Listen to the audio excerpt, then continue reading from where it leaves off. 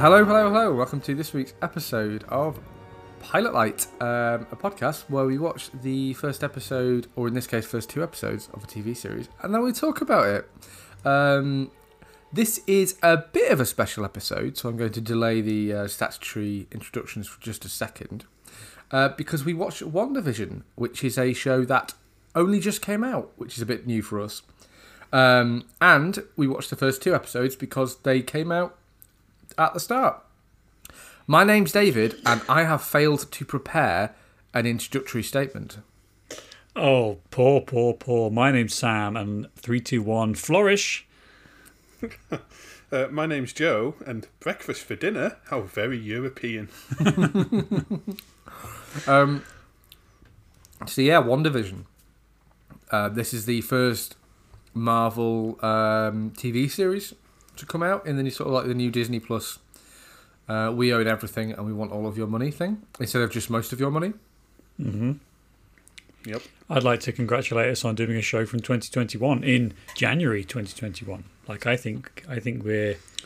To be honest, I think I'd like to congratulate us on not doing a show from the 90s. That's, Well, yes, that's true. Although hopefully this show will reach the 90s eventually, based on the trajectory. Hopefully, it's just a Seinfeld episode. It's just the circle of the podcast, So Wanda in a massive curly wig. Oh my God! Please, God, please. Absolutely. Before we get into discussing it, I just want to say as a statement that just in case you found this and you haven't listened to our podcast before, because of course why would you have done? We are going to talk about these first two episodes quite in depth. There'll be spoilers for the entirety of those. If you aren't up to date on Marvel Cinematic Universe stuff and you don't want to be spoiled on that, also turn this off because we'll spoil all of that as well. Just sort of an FYI. Very good. Good housekeeping. Well done.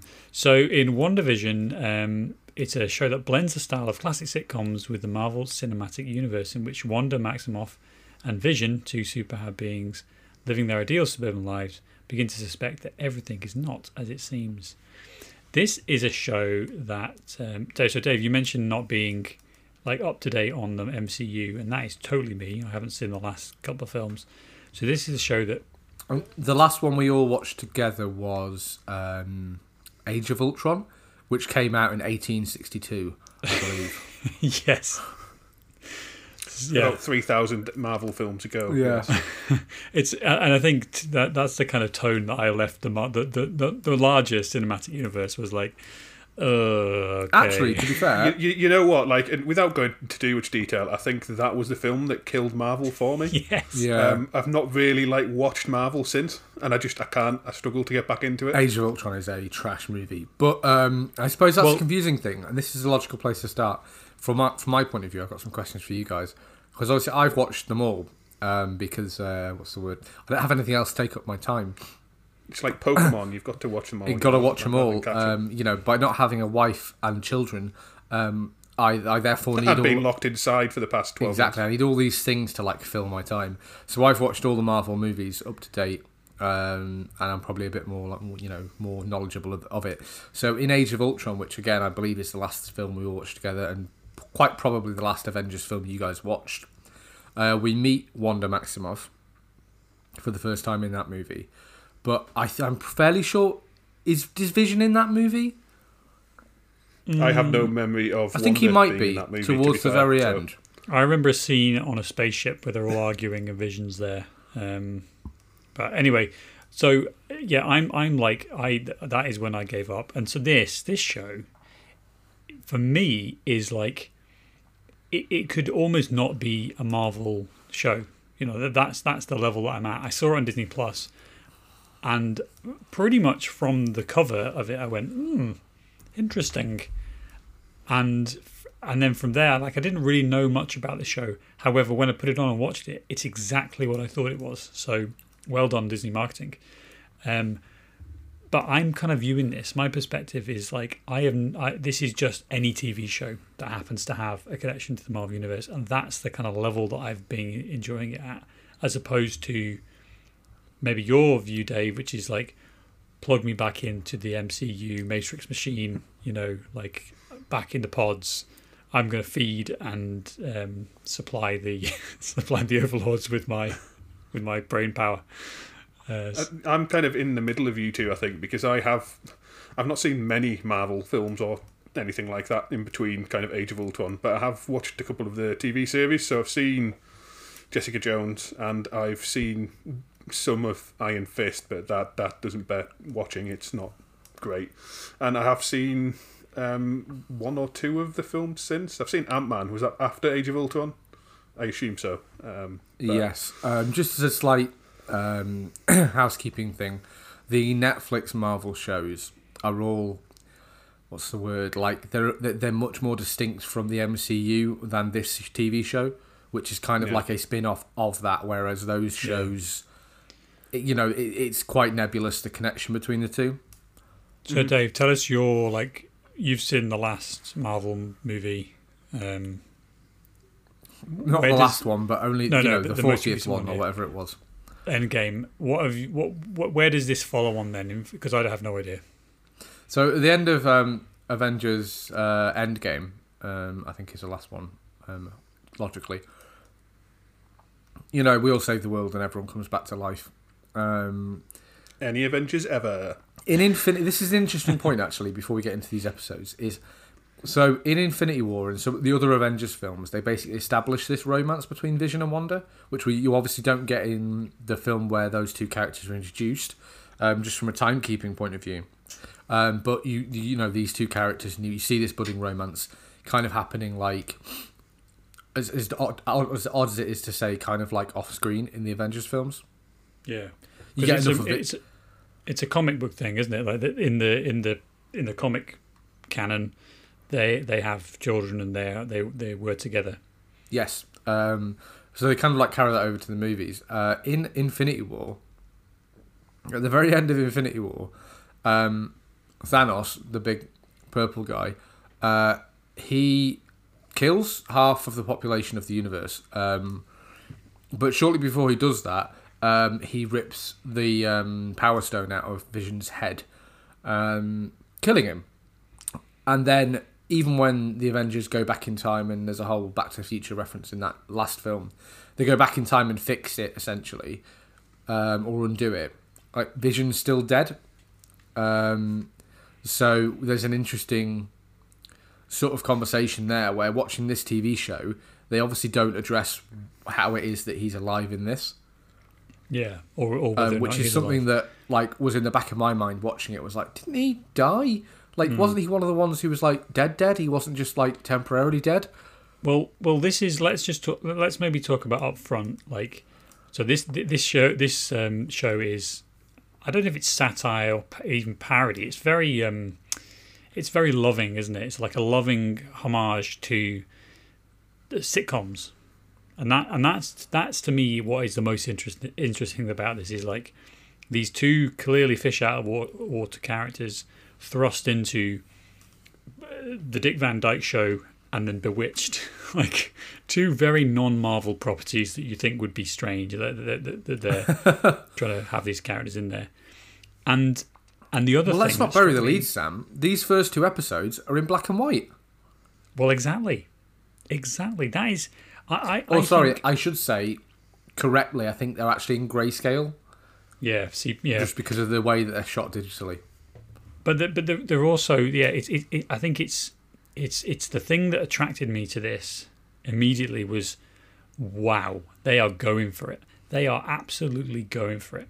And there's so many things that you notice in this, like the way that the cameras move are just spot on.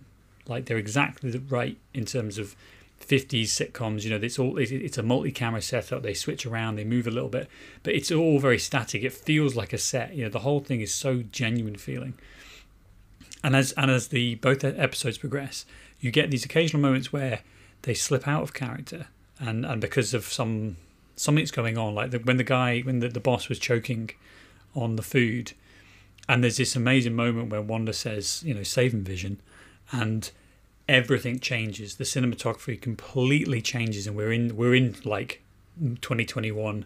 This is how television shot mode with straight up angles. The whole thing just has this really genuine feel to it, and then switches on a dime. So that's the first thing that I noticed. And the second thing kind of builds on your point, Dave, about Vision being dead in the MCU.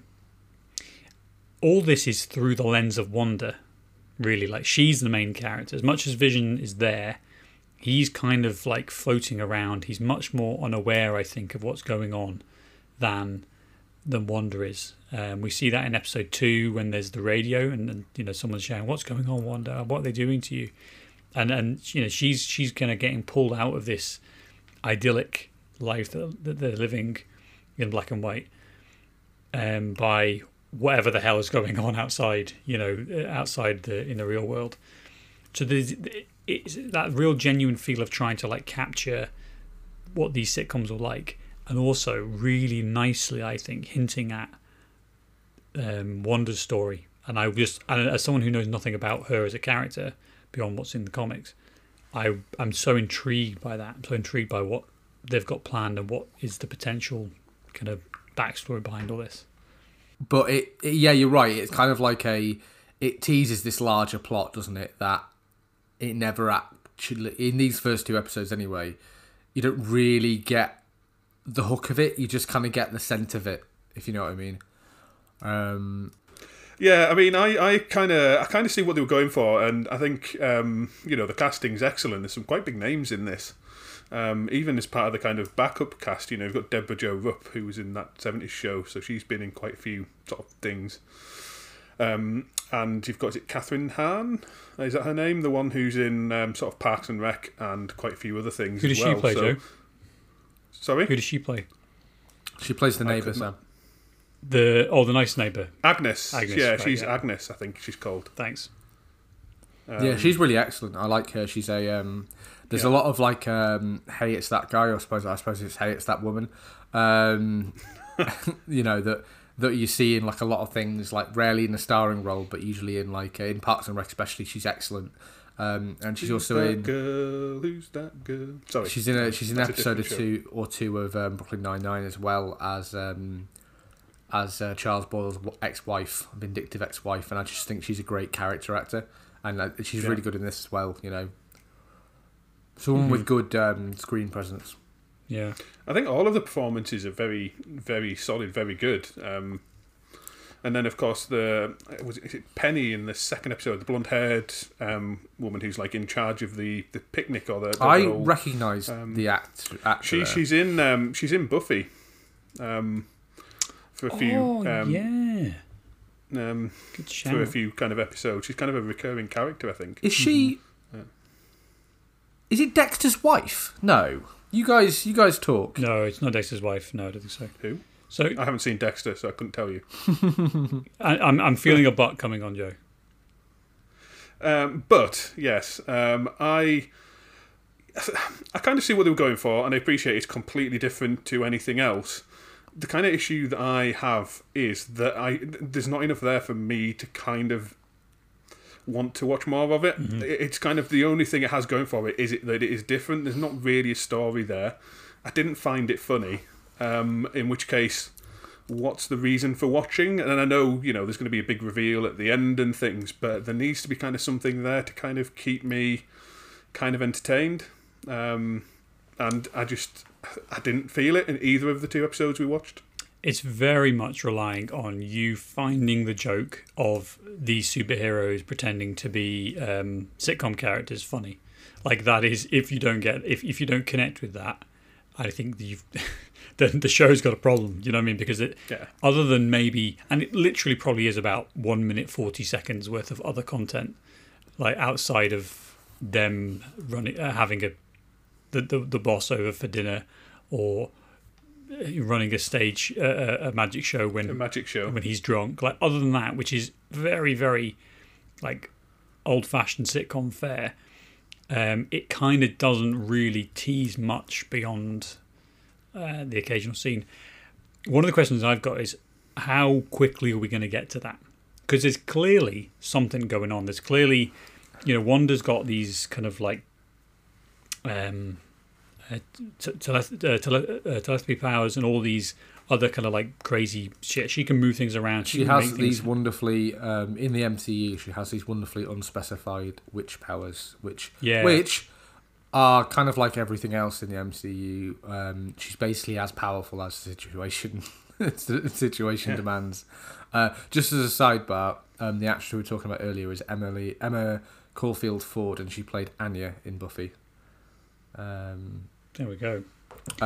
So, is she the one that Willow?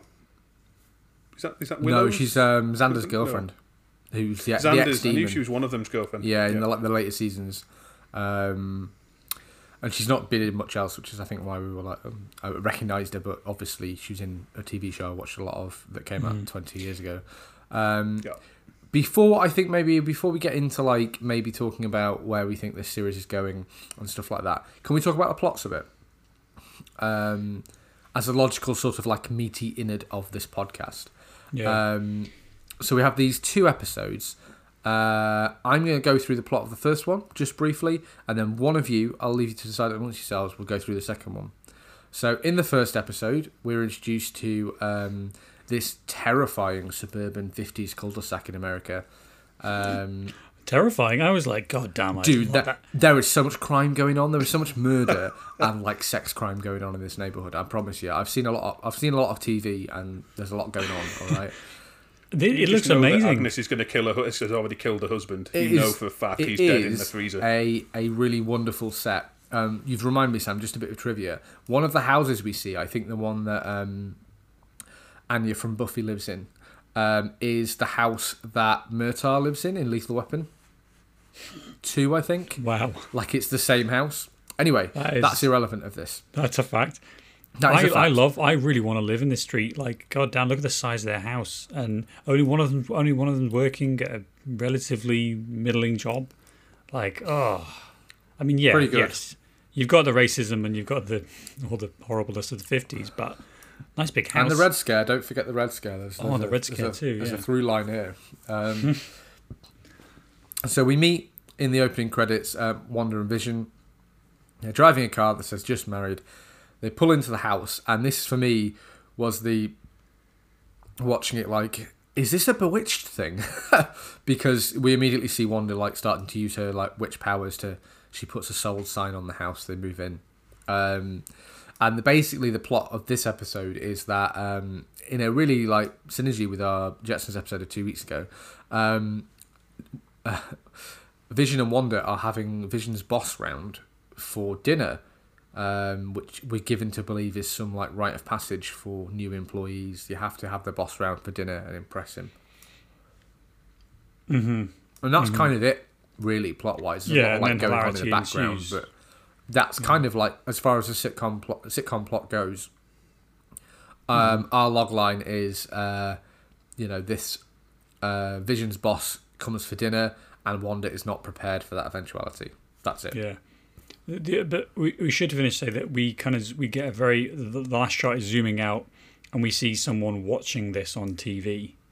So that's the point where we go, okay, so something's going on here. This is a weird.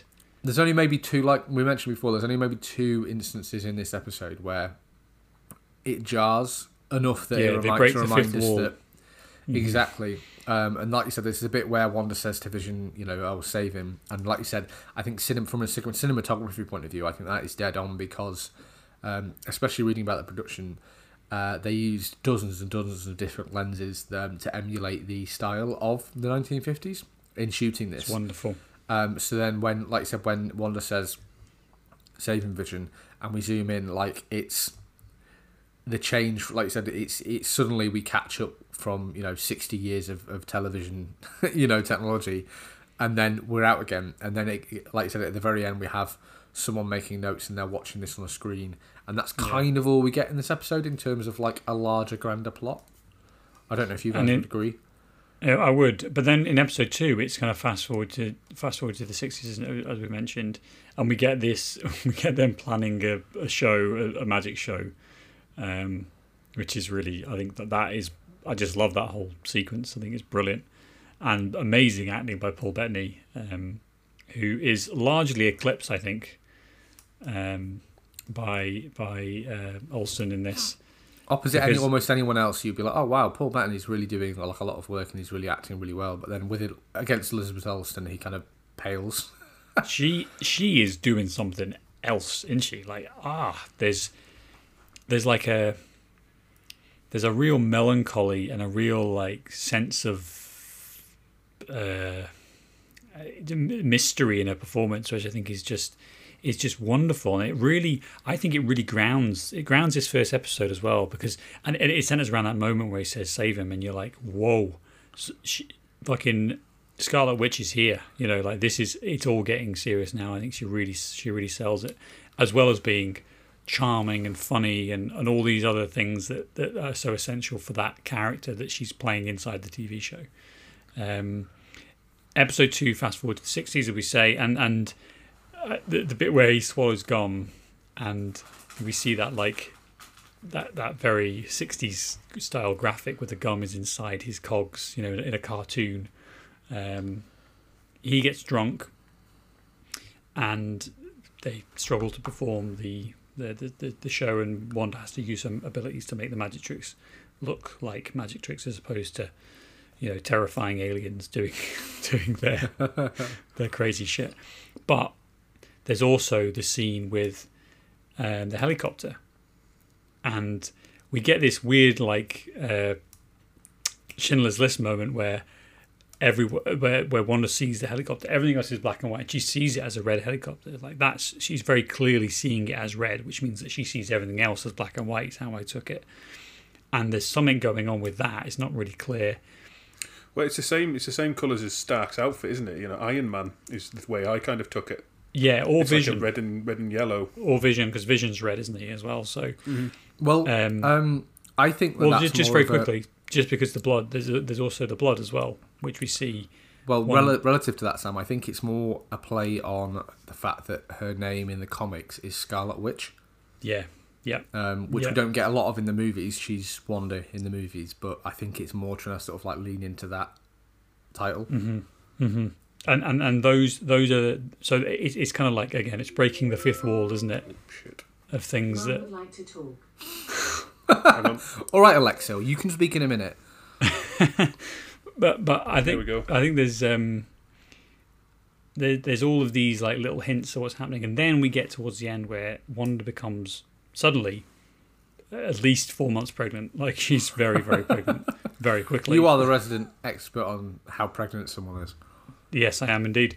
And then we get the weird beekeeper thing. Now, in a manhole in the street, the beekeeper comes up, and then Wanda kind of like resets everything and just says, no, we're not doing this. And whoop, we're back inside, and then everything turns into the 70s because we're in colour. Now, I think is a really well done, again, another really well done shot as the colour spreads. And yeah, did you notice the kind of like blurring in the way that the old TV cameras, when they had light behind them, they kind of blurred, and there was just like you could see the separation of the lenses, just stuff like that. Just super nice. They really did the work on this, but what really shocked me was that even in 2 episodes, 60 minutes of screen time, you've gotten really used to it being in black and white. So then, like, when it goes to colour, the fact that I think Wanda's wearing red as well is like, wow, I did not see red in black and white. But do you know what I mean? From the shades, it's quite visually arresting. So, in terms of where this might go, because that's what I'm interested in. I'm interested in to see, and usually it's funny because we go back and watch a show from the 90s that we know all about because we've either watched it or read it up on Wikipedia. So this is one where we don't know what's going to happen because it isn't out yet. We're on 2 episodes. There's got to be some point where the show splits off from this. We're going to have a sitcom every week, and lends itself into.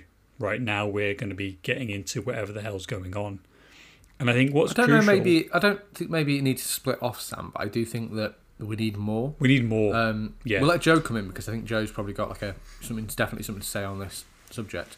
Yeah, but, I mean, as I say, I guess it all depends on how long they carry on kind of doing different periods. So the next one will probably be set in the 70s and then 80s, then the 90s and things, and whether it will kind of carry on doing that until it gets to 2000s or whatever, or whether after a certain episode they just decide to go for it. Personally, I think they'll kind of do this sitcom style until the last episode, because I think there's only 8 episodes in the season.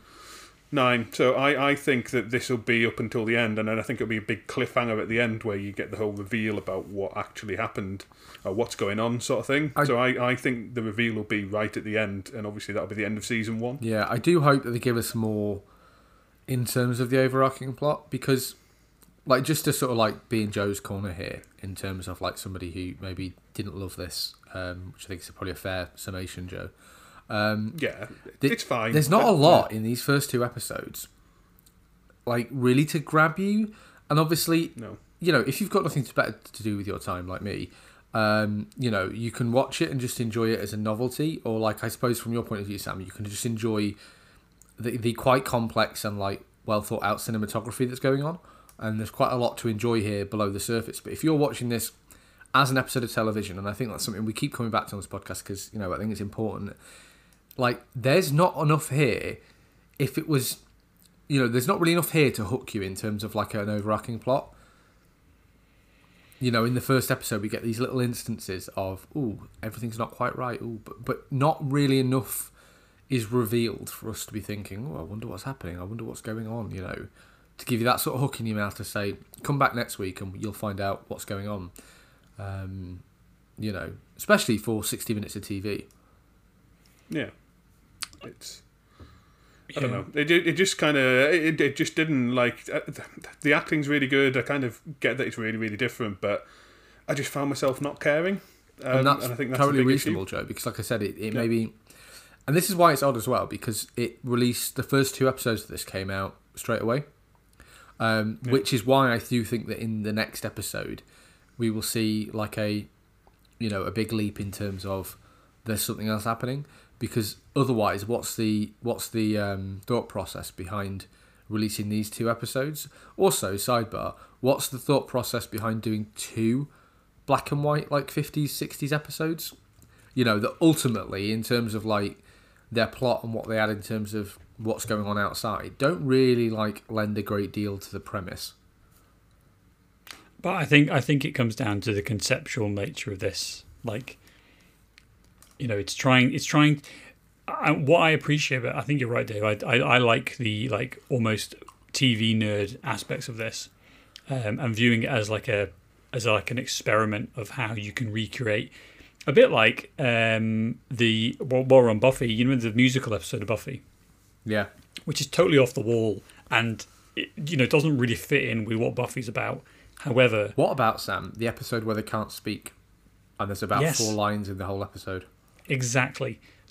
It's almost like taking the cogs of how this show works and just messing with it all completely, and then the audience gets to see them kind of rebuild it and try and create something new, and that's exactly what I think this is doing.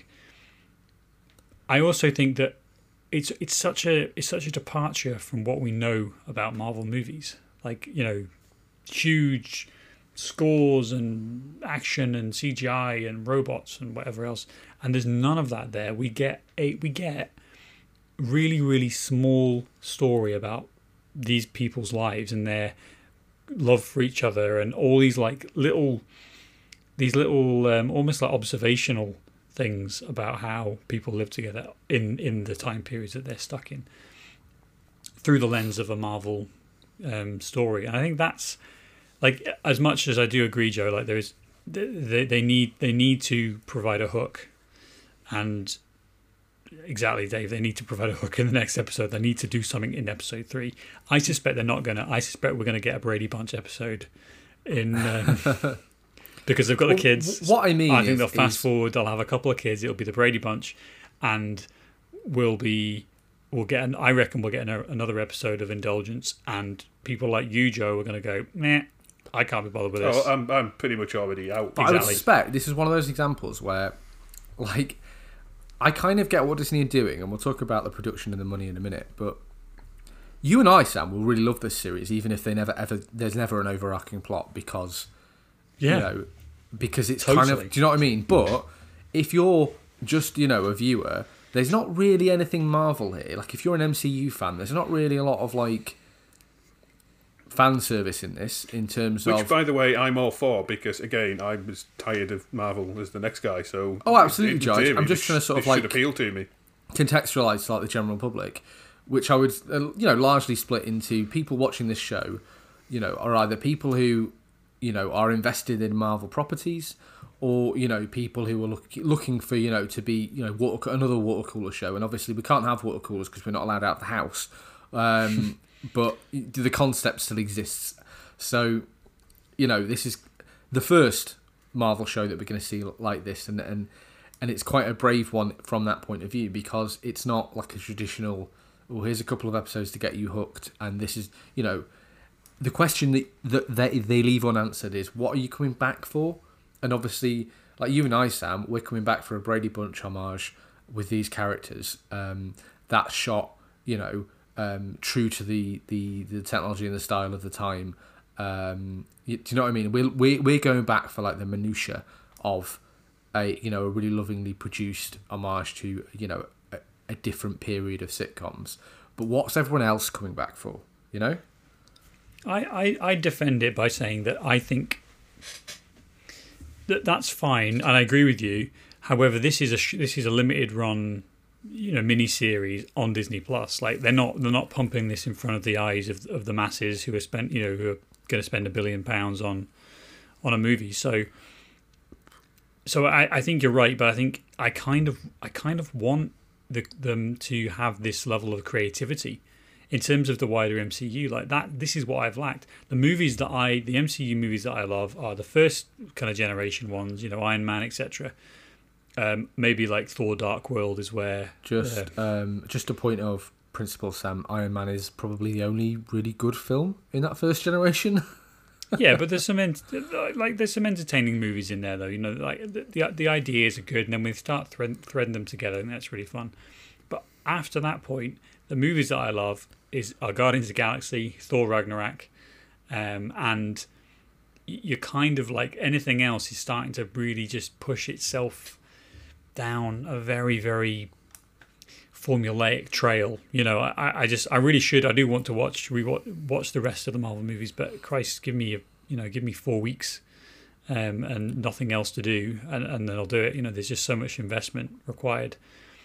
Whereas this it's light, it's funny, and it's providing something new, while still having a really quite intriguing mystery. So I hope... let's not let's not push the bat too much, Sam. I wouldn't say, just as a point of principle here, wouldn't say I'm really intrigued by the mystery, because I am. No, I just don't think they've given us enough, and I don't mean to say I didn't enjoy this, but like I just want to be really clear on that point, that like from a TV production point of view, that's what I'm shocked about, is that I would have thought the first flagship Disney Marvel spin-off TV show would be like a traditional, it would be not Agents of S.H.I.E.L.D., but something of that ilk. Yeah. It would be like and this isn't that, and it's more like what you'd expect sort of like halfway through the cycle as like a little side project. But isn't that great though? Isn't that great? Because this, I think, this is giving us a steer as to where they're going to go with the Marvel TV universe. It is great, Sam. If it takes. Now this is not a new thing though. This type of like mini story is not a new thing. They're stealing this from the comics. This is what comic books have done for decades, is have limited run stories that conclude, and then we go back to something else, or we go back to the reality, like the concept of the multiverse, which we've seen in Spider-Man. So like they're really going to, I hope, embrace that concept and say, right, fuck it, we're going to have what happens if Iron Man was a pony, and we'll have the Iron Man pony series, where we get to Sam, see the Iron. you need to keep your pony erotica to yourself for the last time, all right? I will turn this into a Brody podcast, one episode at a time. Tom Brady podcast. A Tom Brady pony podcast. We're really going down the rabbit hole here. See my Patreon.com. So I think that they like this should. I want them to do more of this. So if this is like the first version where it's maybe it's a bit slow in getting there, I'm happy with that because I think I'm engaged in Marvel content, and that is not something that I've said for. I mean, are we talking nearly a decade, or is that too far? When was the last? Yeah, it's not that far off, is it? Like we're looking at maybe 7 or 8 years since I've really could be bothered with a Marvel world. So I think that's a good win for Disney. Yeah, I'm certainly intrigued. Me with all my influence. You with all your influence. So you with your 70 episode podcast, Sam.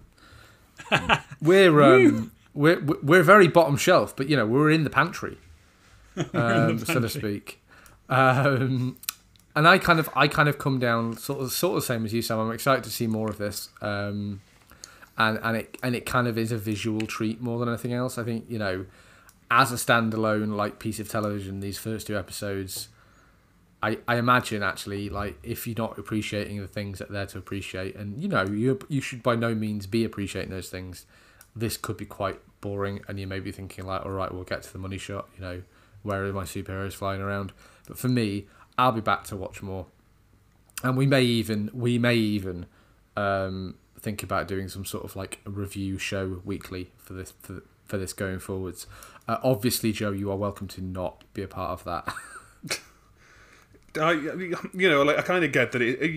I appreciate they've gone in a different direction, but I should be kind of like that target audience almost because I was into the first Marvel films, but it just got jaded and tired, and every single film's the same, just with different characters. That's a generalisation, but I don't care. It's right, and I've just lost interest in it completely. And I kind of get that. I appreciate what they're going for.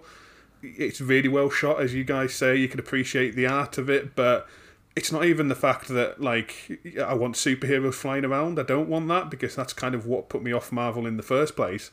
But I just find myself really not giving a shit about what's happening.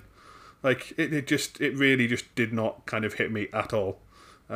So yeah, I have pretty much no desire to see where this goes or any other episodes for that matter. Fair enough. That's fair enough, Joe. But unfortunately, you're friends with us, and therefore you'll hear about it regardless of your desires. Through podcast or WhatsApp. You could add another 7,000th WhatsApp group. So. Absolutely. I fucking love a WhatsApp group. What I want to do now is there's loads of cool, fun trivia about this TV show. So off the top, I just want to maybe touch on some of the production in terms of the budget, because we were looking at this and it's really unclear. But basically, it seems like Disney's written them essentially a blank check. The figure being touted around is that the budget for these 9 episodes was 25, up to 25 million an episode. Per episode is an astounding amount of money. I don't see what's $25 million worth. Even Friends at its height, they were only paying salaries of 6 million, was it? $1 million per friend at the end, and and obviously part of that I think is that Paul Bettany and Elizabeth Olsen are movie actors, and therefore they kind of demand a higher going rate than TV actors. I would be interested to see what they earn for this. Obviously, because they're not the stars of the MCU, but movie actors, as a rule, earn more than TV actors. So I'd be interested to know where this money went. Obviously, but that's an intriguing thing, isn't it? And obviously, Disney owns everything and has all the money in the world, and that's fine. We'll all be the mouse owns us basically. But their belief in this weird limited series to write essentially the budget for a really big budget blockbuster, it probably costs them as much as it costs to make some of the Avengers films to make this 9-episode series, which I think is kind of crazy because the economics of film and TV are very, very different usually. I think Mandalorian was about 15 million an episode. Wow. So they're kind of throwing money at things, aren't they? I mean, you're looking at, do the maths, 25 times 9. Like, it's a heck of a lot of money. Like, it's, $200 million on a TV show. But the way I interpret it is that Disney is not taking any chances whatsoever when it comes to Marvel and Star Wars. I think that is the lesson I hope they've learned from the Star Wars sequels is, like money's, you throw as much money as it needs and you get it right. You don't just amble your way through especially with they're trying to sell Disney Plus subscriptions with this, which is kind of, I suppose, different to the box office receipts thing. And so what they're trying to do is not necessarily like, this isn't necessarily even the sort of show, they don't even necessarily need you to watch this show. What they want you to do is get a Disney Plus subscription, and to do that they need to be releasing content that's, Netflix releases a lot of content, but probably 80% of it is quite bad. And obviously Disney Plus have decided that they're going in the opposite direction. Shit at a wall, see what sticks. Exactly. Whereas Disney, I think, are going to be a little bit more like, a lot of it still might be shit, but it'll be, higher priced shit. Well, they've already kind of started off well with The Mandalorian because, that's got, really, really good ratings. Well, we talked about this before, and like, I'm really a big fan of like taking these monolithic properties like Star Wars and like the Marvel movies and kind of telling smaller stories. And I really like a smaller story in general. I think that, it's quite easy and quite easy to fall into the pitfall of like Star Wars being a great example of like constantly having to have these like universe destroying stakes, and it's a real I think core misunderstanding of what tension in film and on TV is. And you can have tension, in a drama about a husband and wife having a baby. That's, equal, if not greater than the tension in Star Wars when they're blowing up planets, And I think that... It blunts it, doesn't it? Exactly. And Star Wars, I think, is the biggest, offender in that we've had, 3 trilogies of films where, the upshot in every single one of those 9 movies is, oh my God, somebody's about to blow up the universe. And it's kind of like, that's fine, but... it's been 45 years and 8 movies, and I'm no longer shocked by that. And that's the problem with like the Marvel films generally, because you kind of know the plot before you even watch it. The better Marvel movies and the Marvel movies that because I've seen all of them, the ones I remember more fondly are the standalone ones, and they're the ones that aren't about like coming together and punching the baddie to save the world. It's stuff like Ant-Man where it's a heist movie, or Captain Marvel, which is more of like a period piece, and stuff like that, and Thor Ragnarok, which I suppose is literally about the end of the world, but a different world. It's those, so who cares? It's those standalone ones that really like stand out. As Doctor Strange, I suppose, would be up there as well in terms of those standalone ones that kind of like appeal more to me, and definitely we more watched that one. rewatchable. We watched that one actually. That's the last time me and you watched one of I think those so. Marvel Yeah, films. yeah. Well, God, we were allowed to meet up, Joe. That must have been in Alt 6. Thor Ragnarok will cost less than £200 million to make, $1 million. And they had Jeff Goldblum. Gold's in his name. He ain't coming cheap. But just hey, let's. you. Hey, couple- you. a There's- couple of... Go on. I was going to say there's some more trivia to go on. So kind of like, I guess, just Joe, have you got any trivia you want to throw out there? You cannot have any. That's fine. No, not really. Great, Sam. You go. I wanted just to make a note of the adverts in this. Oh yeah. For this, the first one is a toaster, which is made by Stark Industries, which I think is wonderful. I was like, what the hell is happening now? And then it was like this. I thought, oh, that's just brilliant. And the next one is a Strucker watch, and it's got like a Hydra logo on it,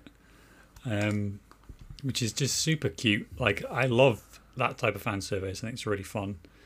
Dude, you should watch Once Upon a Time in Hollywood. Like, genuinely, there's a lot of, like, you've said a lot of things lately that really lead me to believe you would enjoy and a lot of the stuff going on in It's there. on my list. Yeah. It's on my list. Suggest if the podcast and we're on, definitely. Absolutely. I have another recommend to do at the end of the episode, but I'll save that to then. Right. The other thing, we touched on it, but how far do you think they're going to go with the TV shows? So we're on 70s now. 80s will be episode 4. 90s will be episode 5. 2000s, are we going to get, this is what I want, are we going to get The Office? Yes, apparently we are. No, it'll be Big Bang Theory. No. Apparently we are. This has been sort of like teased at. We are going to get like an Office inspired. I don't know what form that will take, but it's in the list of shows that they have studied in order to make this series. Oh my goodness! Well, I'm a happy man, and I'm invested in this. I want a Seinfeld episode. I'd love a Cheers episode. Anyway, well, Cheers is 80s, isn't it? So we could get that next week. But there is Frasier's in the 90s. Certainly, yeah. But there is some interesting trivia just in the making of this that I think are quite like noteworthy. So I mentioned when we were talking before the podcast that with the black and white, and we mentioned on some of our previous black and white episodes that it's quite interesting the way they have to shoot things in terms of colours, because obviously with it being in grayscale, bright colours don't necessarily translate in terms of the shading. So Vision, who is traditionally, who is red in the movies, when they're filming these 2 episodes, he was painted blue because it just looked better on grayscale. And I can only imagine what there's a really famous, there's an internet famous album of images of the Addams Family from the 60s sets, and they're all pink, really garish and bright, but it was shot in black and white, so that's why it's really hard to look at in colour, because they basically, from the science behind filming in black and white, they knew what colours they needed to be in order to appear as what shades and set other things off. It's really amazing, isn't it? Like how intelligent they were. You know, when they weren't using colour, but they still had to really think about it. I think it's just really, really clever stuff. Really clever stuff. It's really cool, yeah. And there's some other fun like production stuff here. So in the second episode, where they have the magic act, don't they? And by the way, I just watched The Prestige last night, so like I've got Michael Caine speaking in my head as we're talking about what a magic trick is made up of, and Wanda and Vision kind of have this conversation of like they can both do essentially magic, you know, like Wanda literally can do magic and Vision can like walk through walls and fly. So they basically discuss that like they have to do really mundane shit magic tricks because they can't do anything that any of their neighbours will look at and think is, oh, that's real magic, you know? Which I think is really fun and kind of like a little bit of added tension within the episode. Seeing Wanda do like all these tricks, and again, it just comes back to how much range Elizabeth Olsen has in terms of like the comedy of that is spot on, but she's also tinging it with genuine tension. Because you know they're thinking, what's going on? Why are we watching this? All the while emulating performances from I Love Lucy and Bewitched and all sorts of and the Dick Van Dyke Show. Like she's doing all of that. It's layers upon layers. She's doing all of that whilst also like I'll tell you what it is to another actor. It's acting. It's a marvel. Is what it is. Whee! Oh, that's the title of the series. So I guess before we move off trivia, because there's one really fun thing that I just couldn't get my brain around because it was really funny. Vision starts flying because he's drunk, and Wanda kind of like uses her magic to make a line appear that he's hanging from. The line she makes appear is actually CGI. So the wires holding Vision up so that he appears to be flying to us, the audience. Are there, but then they had to CGI the wire that Wanda makes appear for their in-series audience to see. They had to CGI that over the top because there was no space for it with the rig that was holding Vision up properly, which I just think is a mad convoluted way of making a TV show, and I love it. I really love it. I enjoy that creativity. That's good, isn't it? Yeah. Okay. So I guess I'm done raving about this show for now until potentially we do another review of a future episode.